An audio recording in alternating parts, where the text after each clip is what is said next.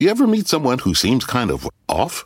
Whether it's a creepy neighbor or a random phone number that keeps calling you, Truthfinder has you covered. You can search for people by name, address, phone number, email, and more. Truthfinder can be especially helpful for running confidential background checks on anyone you're planning to meet from online dating apps. Go to truthfinder.com/podcasts for a special offer. That's truthfinder.com/podcasts to access your special offer today.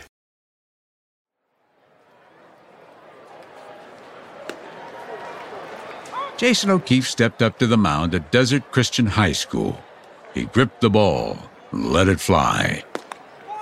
4 years after his big sister Michelle was murdered, with a year to go in high school, Jason was an ace pitcher, 6 feet 4 inches tall, with serious college and pro prospects. And he looked the part, but with his strong chin and that cropped hair with the slicked-back cowlick.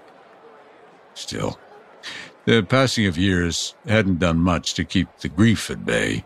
Really, the only thing that helped, that I used to help me get through it, I guess, was baseball. But really, there was no getting over it.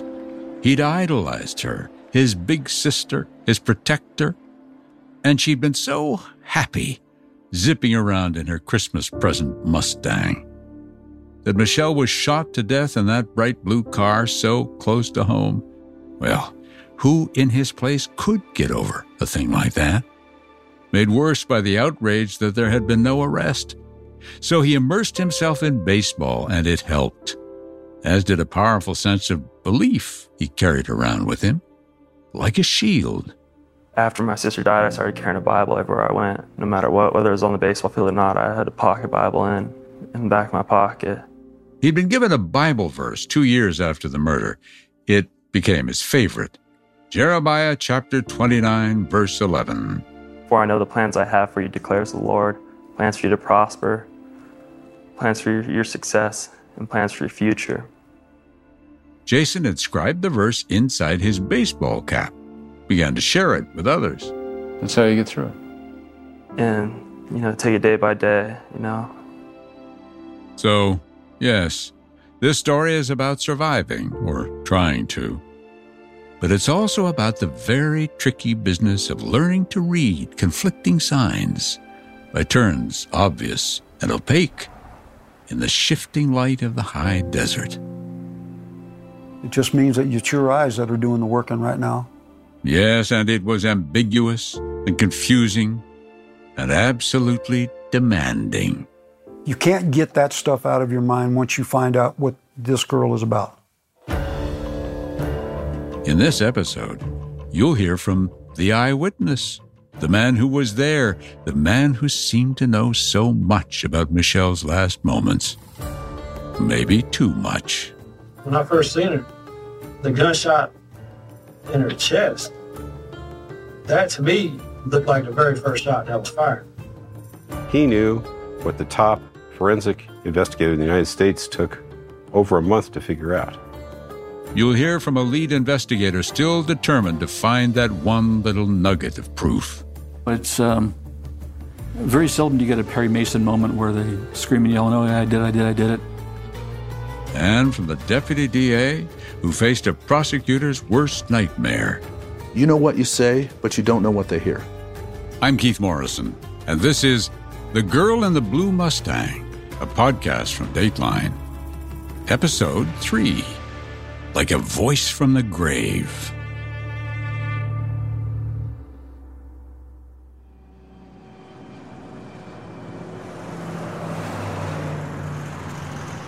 Retired L.A. County Sheriff's Deputy Jim Jeffra was driving down the Antelope Freeway when he first saw a smiling Michelle O'Keefe dressed in her cheerleader's uniform on a billboard. She was asking from the grave for help in finding her killer. Jeffra knew about the case, knew it had gone stone cold. But he wasn't a cop anymore, not really. Wasn't his business. And yet, there was something, that face, it spoke to him. So this maybe he was the guy to revive it. Sometimes a fresh pair of eyes can maybe spot something that looks a little different. It doesn't mean that you're any more special than anybody else. It just means that it's your eyes that are doing the working right now. And It took a while to get there. Jeffra had a bald pate and sincere, penetrating eyes. He was raised up and down the East Coast, mainly North Carolina, and then made the big move out to L.A., and after a 28-year stint at L.A. County Sheriff's, he was up for a new challenge. I had just gotten my private investigator's license. I decided I was going to branch out a little bit. Jeffra had a throwback look and sound to him. Part Columbo, part old-fashioned Western sheriff. With his big, broad shoulders, you could easily imagine him walking down a dusty main street in a classic movie. The more Jeffra learned about Michelle's case, the more it felt like he knew her. She had a lot of strength. She would not quit. Maybe you can feel some of that energy. You can't get that stuff out of your mind once you find out what this girl is about. And once you find out how grief-stricken the family is, and watching her mother's eyes tear up all the time. Jeffra wanted to try something completely different.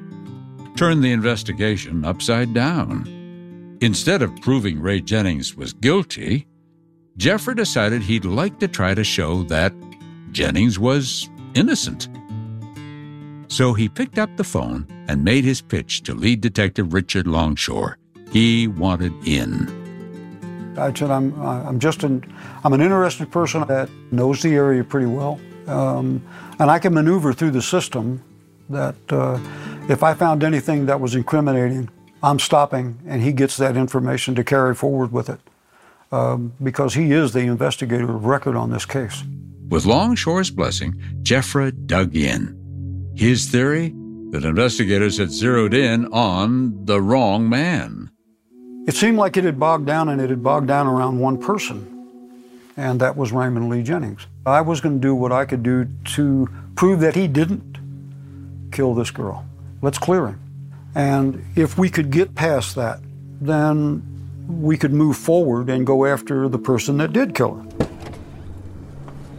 It was a sunny winter day when I met Jeffra at the Park and Ride.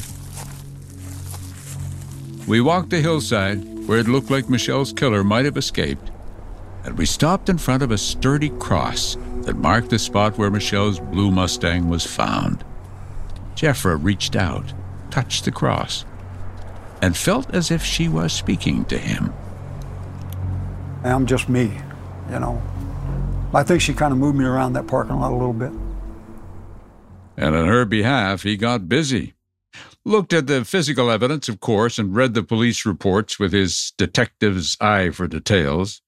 Might tell a different story than the one he'd heard from Longshore.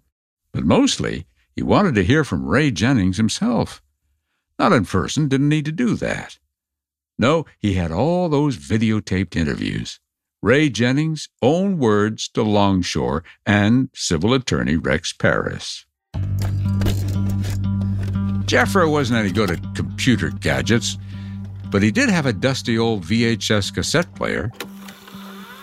It seemed like every time I got frustrated with any part of this case, which was a lot, I went back to the videos. I said, it's there.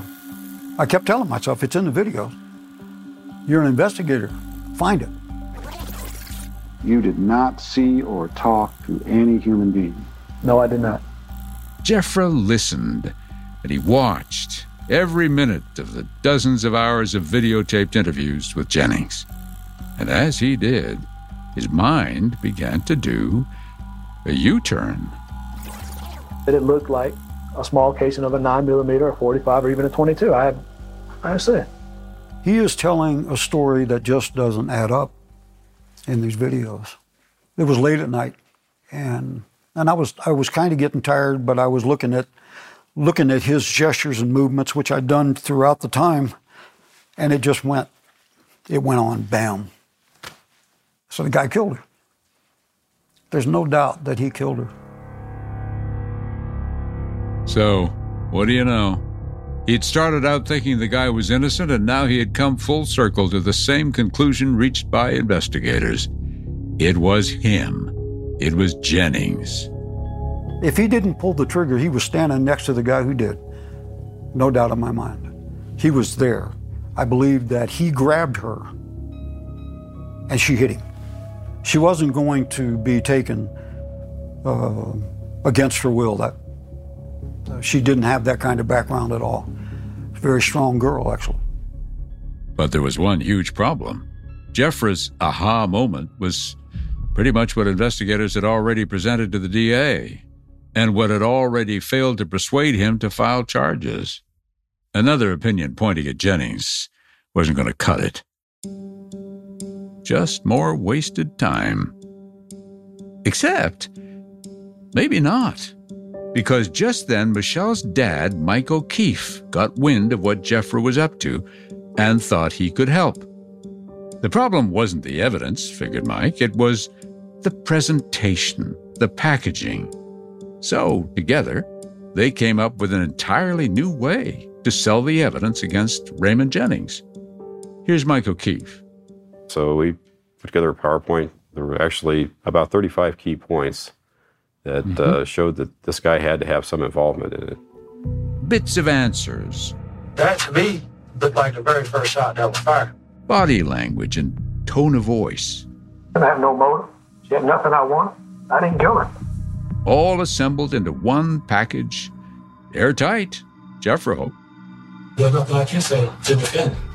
Just maybe their show and tell of sound bites was the best way to sell Michelle's case to the DA.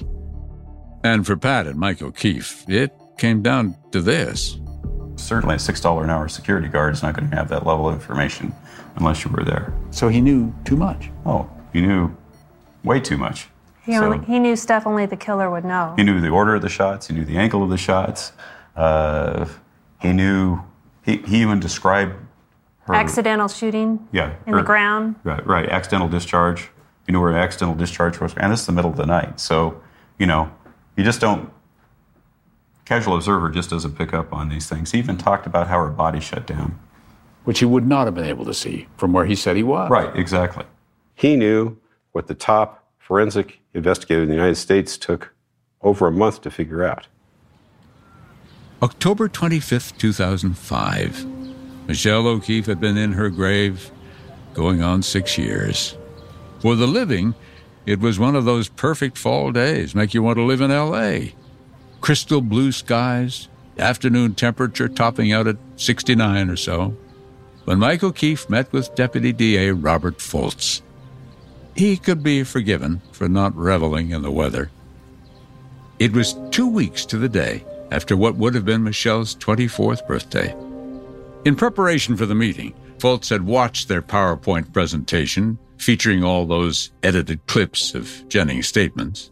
They had everything very carefully kind of sifted down to what they felt was the important things to consider. So they goosed it. They goosed it. I felt it was compelling. 3 weeks later, the day Michelle's family had been waiting for.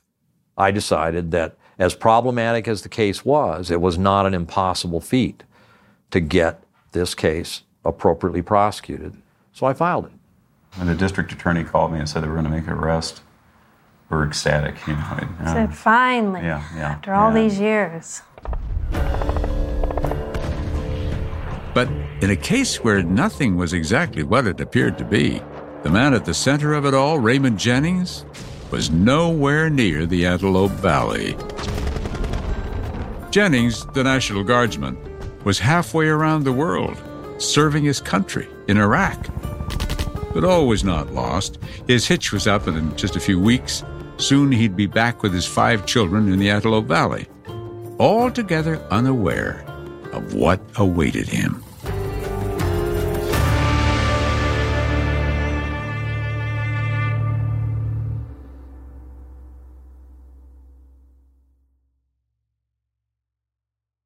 Save big money on everything. Now at Menards. Make quick work of your outdoor cleaning project with Masterforce Outdoor and Landscaping Tools. The 80-volt cordless trimmer is powerful, efficient, and hassle-free. So you spend less time working on your yard and more time enjoying the results. On sale now through May 19th. Check out our wide selection of Masterforce tools and see the rest of our deals on Menards.com. Save big money at Menards. You ever meet someone who seems kind of off? Whether it's a creepy neighbor or random phone number that keeps calling you, Truthfinder has you covered. You can search for people by name, address, phone number, email, and more. Truthfinder can be especially helpful for running confidential background checks on anyone you're planning to meet from online dating apps. Go to truthfinder.com/podcasts for a special offer. That's truthfinder.com/podcasts to access your special offer today.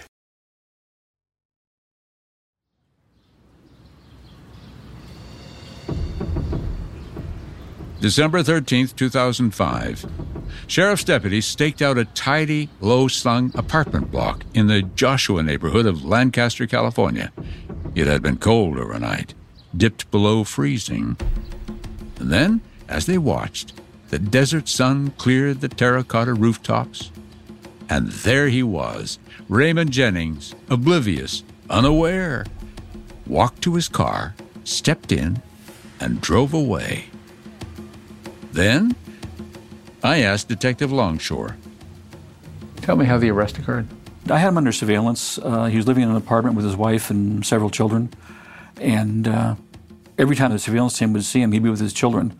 And I didn't want to arrest him in front of his kids. It's something we just don't like to do. And so we kept the surveillance up, and on a given morning, he left by himself. And we took him down to a traffic stop, and was ordered out at gunpoint by the uniformed deputies. And his statement said to them was, "I've been in Iraq. Is this about Michelle O'Keefe?" By this time, it was personal for Longshore. All those years going through boxes of evidence, poring over crime scene photographs of Michelle's body slumped in her blue Mustang in the dead of night. And now, finally, he had his man. But not all the answers, not yet. One puzzle in particular had been bugging him. The gun. Michelle was shot to death, so Jennings must have fired that gun. And yet he'd sworn over and over that he wasn't carrying that night. Security company rules didn't allow it. But Longshore had done a little research, discovered Jennings was no stranger to guns. So, in the jail's interview room, I asked him about carrying that you carried a gun all the time in North Carolina. You know, why should I believe you didn't carry one in California? Well, I've been illegal. Yeah, okay.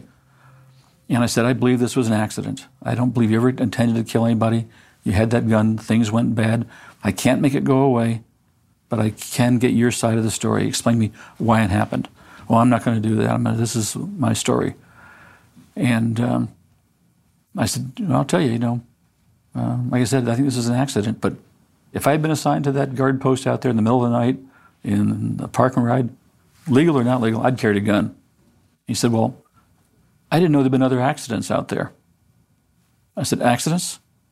You mean like what happened to Michelle O'Keefe? He goes, yeah.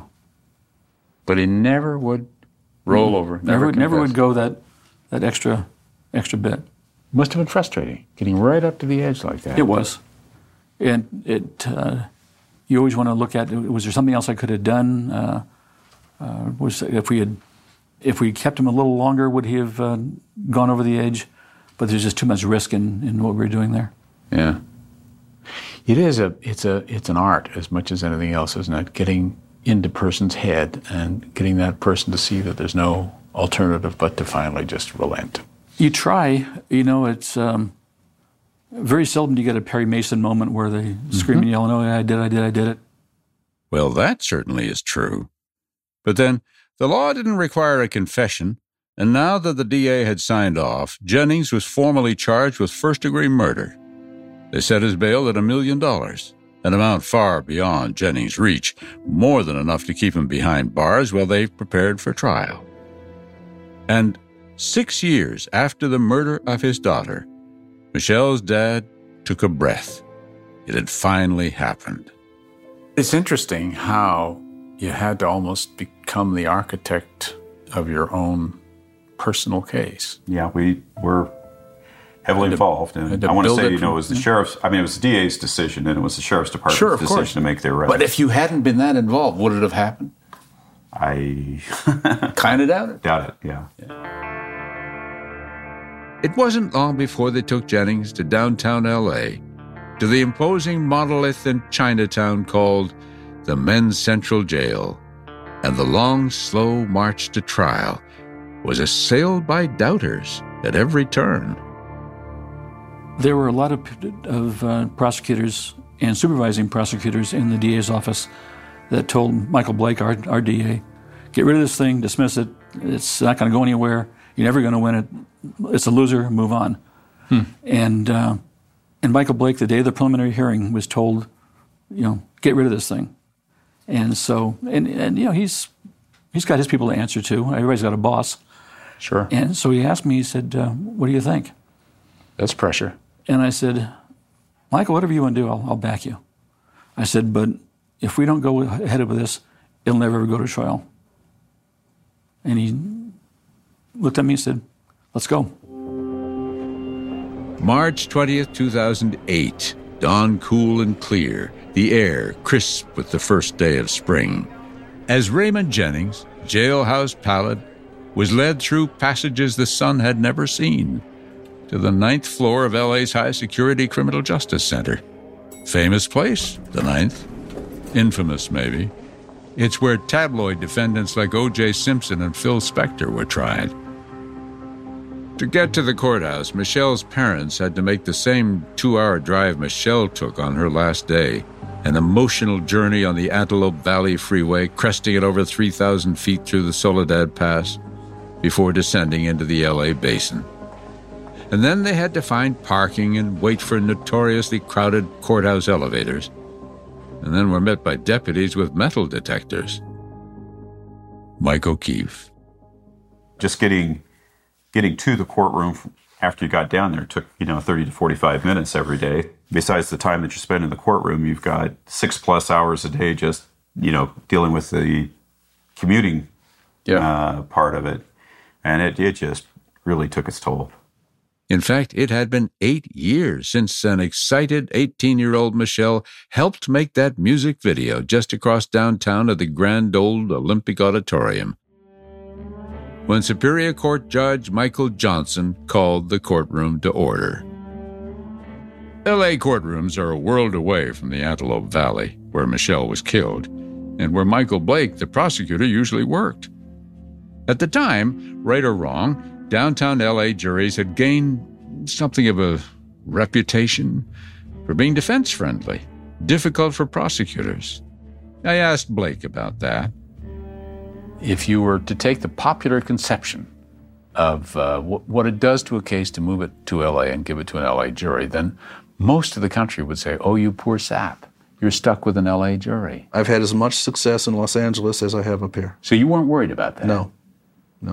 We're going to an experienced judge on the 9th floor, which is where the most experienced long cause judges are in the Central District of Los Angeles. Michael Blake seemed to take a certain presence with him to the courtroom. Intelligent, tough, lantern jaw, youthful vigor. Blake told the 9 men and 3 women of the jury, and then later us, that Raymond Jennings assaulted Michelle O'Keefe for his own ugly reasons and escalated his attack when she resisted. He knows she's still alive. That makes those remaining 3 shots to her face an execution. And first degree. Oh, yeah. Absolutely. In fact, said Blake, Jennings, in a way, convicted himself when he talked so freely to investigators, even to civil attorney Rex Paris, without a lawyer. He knew too much to be innocent. What would you expect an innocent person to have said if he were standing 100 feet away? Say, I don't know. I wasn't there. I don't know, but the shot must have come from... I don't know, detective. I don't know. You're asking me where the shooter was standing. I never saw a shooter. Well, see, that's the other thing. He never saw a shooter, but he's able to tell us where the shooter was standing, how the shots were fired. And there's even... in that tape, there's even a part where he stands up. Before he says a word, he's almost on automatic. He's, with his hand, he's making the gesture like a firearm, and he's pulling the trigger like recoil. And it's almost like an automatic response. And that's why I argue that he was remembering. He wasn't describing events, he was remembering them. Reliving them. Reliving them, right. Right. So, yeah, I would expect a person who had no involvement simply to say, gee, I don't know where the shooter was standing because I never saw the shooter. How easy would that have been? Of course, if he had had a lawyer present from the get-go, Would you have had a case at all? Well, he had an opportunity to do that. I know, but you wouldn't have had all of that stuff. Could you possibly have prosecuted the case without him? You're asking me if talking? we would have had a case. Let me make sure I understand what you're saying. Would we have had a case if Mr. Jennings had not made those statements? Correct. I can't speculate on that. There's no way you'd have a case. I will have to say his statements were very important. They were pivotal in this case. Sure. The trial lasted 6 weeks, and then it went to the jury. I never take juries for granted. It comes back to the old adage, you know what you say, but you don't know what they hear. How very true. 4 days went by, no word from behind the jury's closed door. And then April 28, 2008, they all filed into the courtroom, and the foreperson stood up and told the judge they could not get beyond 9-3 for conviction. The judge declared a mistrial. Here's Mike O'Keefe. The foreman came to us right after the trial, and apologized, and he goes, look, I thought he was guilty. He actually had a tear in his eye. Yeah. I felt pretty strongly about it, and he said of the 3 that had voted not guilty, he said, I felt like 2 of them could easily have been swayed, but there was one individual who had a bad dream of all things. A vision. Yeah, that it was some sort of drive-by shooting or some sort of gang kind of thing. A dream, or perhaps a haunting.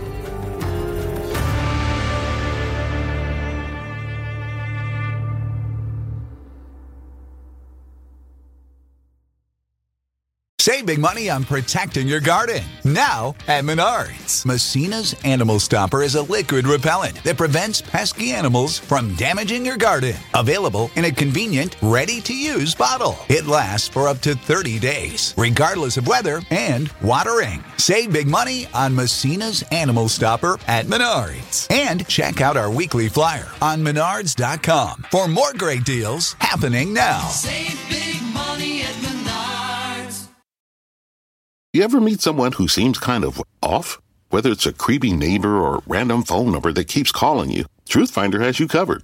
You can search for people by name, address, phone number, email, and more. Truthfinder can be especially helpful for running confidential background checks on anyone you're planning to meet from online dating apps.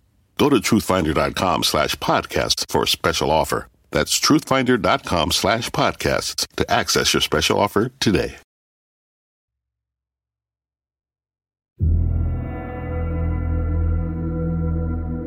After the hung jury, life lost its focus for Pat and Mike O'Keefe.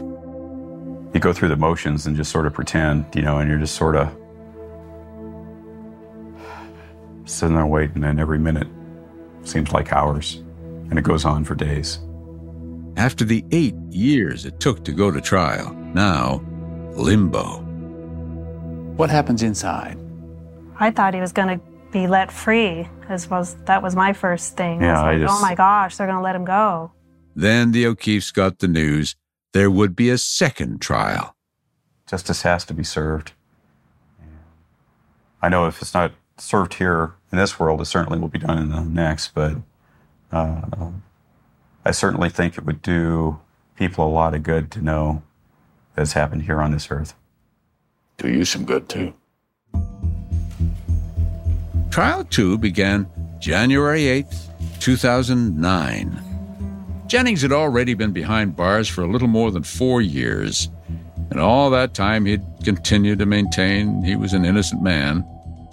This time, Dateline cameras rolled in the same L.A. courtroom with the same judge, Michael Johnson. We'll start with the people's opening statement and Mr. Blake. And the same prosecutor, Michael Blake. Good morning, everyone. This is our last opportunity to speak directly to you. So rather than slow things down or distract with images and so forth, I'd just like to take a moment to tell you what I believe the evidence in this case will prove. As the evidence unfolds in this case, you will have the sensation of stepping into a time capsule.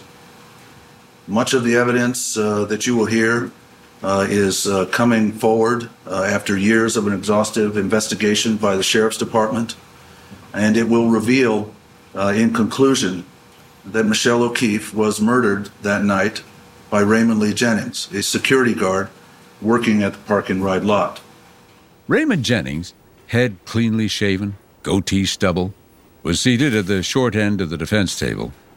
He was wearing a long-sleeved blue Oxford cloth shirt and dark tie. Will the defense be giving a statement at this time? Yes, please. Mr. Houchin. Thank you. Jennings' defense attorney, David Houchin, took off his reading glasses and gathered his notes. He, too, wore a goatee, his a salt and pepper version. And now he rose and turned his big frame toward the jury and began to speak. Good morning. I represent Mr. Jennings. You see him seated at the end of the table. As the evidence comes out in this case, you will find that no fingerprint evidence connects Mr. Jennings to this crime. There exists gunshot residue, none connecting Mr. Jennings to this crime. There exists no blood evidence, of which there was plenty, but none of which connects Mr. Jennings to this crime. She put up a fight. It was brutal, and she has DNA recovered from her left hand fourth fingernail. It is a mix of a male, not Raymond Jennings. And when this case is concluded, there's only one direction the evidence points, and it points away from Mr. Jennings. Michelle's friend Jennifer Peterson was the first person called to testify. She kept it together when she was shown several frames of blurry footage zoomed into an extreme close-up of herself and Michelle. They were frozen in time at the Kid Rock video shoot, hours before Michelle was murdered. You see yourself and Michelle in this? Yes. And then the drop-off at the park and ride. Did you see Michelle O'Keefe again after that? No. So, what happened? This time, the prosecutor opted to give the jury an idea about motive. So he called a retired FBI profiler named Mark Safaric. By that time, Safaric was a well-known expert. I typically, in these cases come in as the last or near the last prosecution witness. Because one, all that evidence has to already been introduced. I can't talk about things that haven't come in. But really, what I'm doing is I'm drawing the big picture. And that picture, Safaric told the jury, told the story of an attempted sex attack. Michelle had never parked in this park and ride. Now, this was an interesting location because here's where, when you're looking at the dynamic between your offender victim and the scene becomes important. Because this park and ride is out in the middle of nowhere. There's nothing out here. When you look at an aerial view of this park and ride, it's just fields all the way around. And then in the distance, you have some residents. You come here, you park your car, you get in with somebody else, you get in a van, and you travel into Los Angeles because it's right off of the freeway. Lonely place. It's a lonely place. She'd never been there. Neither of them had ever been there before. So there's nobody that follows her there. There's nobody that knows that she's going to be there at some point in the night. So she wasn't a targeted victim. So I'm looking at, is she targeted or is this an opportunistic event for the offender? In other words, does he see an opportunity happen in front of him and take it? And that's what happened here. That's what I think happened here. In other words, a sex assault. That is what must have happened in that dark parking lot, said Mr. Safaric. There was no rape. There's no rape, but there is a sexual assault. There's no completion. This sexual assault doesn't go to a completion. It starts and then it ends. But there's a sexual component to the homicide. So what does that tell you? Well, it gives you a motive. Then the jury took the case. February 17th, 2009, 5 weeks after the beginning of that second trial. Pat and Mike O'Keefe looked out the window of their Palmdale home. The weather was the same as it had been 9 years earlier, the night Michelle was murdered. It was cold and stormy in the high desert. There was rain and snow in the San Gabriel Mountains. And that's when the O'Keefes got the word. Another hung jury. This time, 11-1 for guilt. It's horrible, 11-1. I think the answer was obvious across the jury. You just had one wild card juror in there. And what was the reason for that hung jury? There was a woman that just didn't want to testify, didn't want to deliberate. She took exception to the manner in which I interrogated Mr. Jennings on video. They were shown the video. Sure. And I never raised my voice. I didn't throw telephone books around and that type of thing. It's what you have to do during an interrogation. Sure. A hung jury, and the person who hangs it is pointing directly at you. And there have been 2 trials. Mm-hmm. All that expenditure, public money, that time, that right. focus, commitment. Right. What did that feel like? It was crushing. It really was. During the trial, Michelle's brother Jason had been seated in the front row of the spectator gallery, as close as he could get to Prosecutor Michael Blake and to Jennings. To actually be in there and listen to the testimony, to watch that guy sitting there at the defense table, did you look at him? Yeah, me and Mr. Jennings actually had a number of stare-down matches for whatever reason, where he would just stare at me, and I would just stare back, and I wasn't going to break the stare, and then he'd finally look away, or something to that effect. But where I was seated, I was literally 3 feet behind him. And then the jury went out and came back and said, we're hung. We can't convict the man. What was that like for you? Well, I was a pre-law major at Wagner College, so I was very familiar with the law system. I would actually talk with district attorney before court and about certain motions and stuff like that, strategies that we could use of the legal system. So, said Jason, there was reason to feel hope and gratitude. Plan on going on and being a prosecutor and after this is all said and done. That's been the influence of this case has made you think of being a prosecutor? Yeah, without a doubt. The relationship that the district attorney has is so close to the family, and I want to be able to do that and help other families the same way that Michael Blake's done that for us. You can see how much he cares about you. Yeah. And you want to do the same for somebody else. Yeah, without a doubt. Yes, but the question that gloomy February was far more immediate than that. After 2 juries failed to convict, would they set him free or try him yet again? A question that would have sounded like it came from Mars had you asked this man back then. I was sitting at home and some force compelled me to go watch this episode of Dateline NBC. Some force indeed.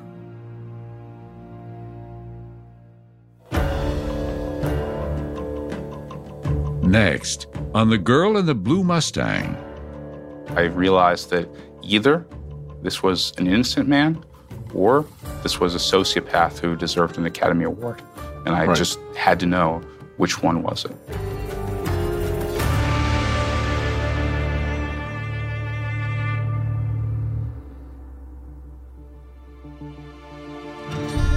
The Girl in the Blue Mustang is a production of Dateline and NBC News. Scott Fraser is the producer. Brian Drew, David Varga, and John Coster are audio editors. Thomas Kemen is assistant audio editor. Kiani Reed is associate producer. Adam Gorfain is co-executive producer. Liz Cole is executive producer. And David Corvo is senior executive producer. From NBC News Audio, Bryson Barnes is technical director. Sound mixing by Bob Mallory. Dina Bisbano is associate producer.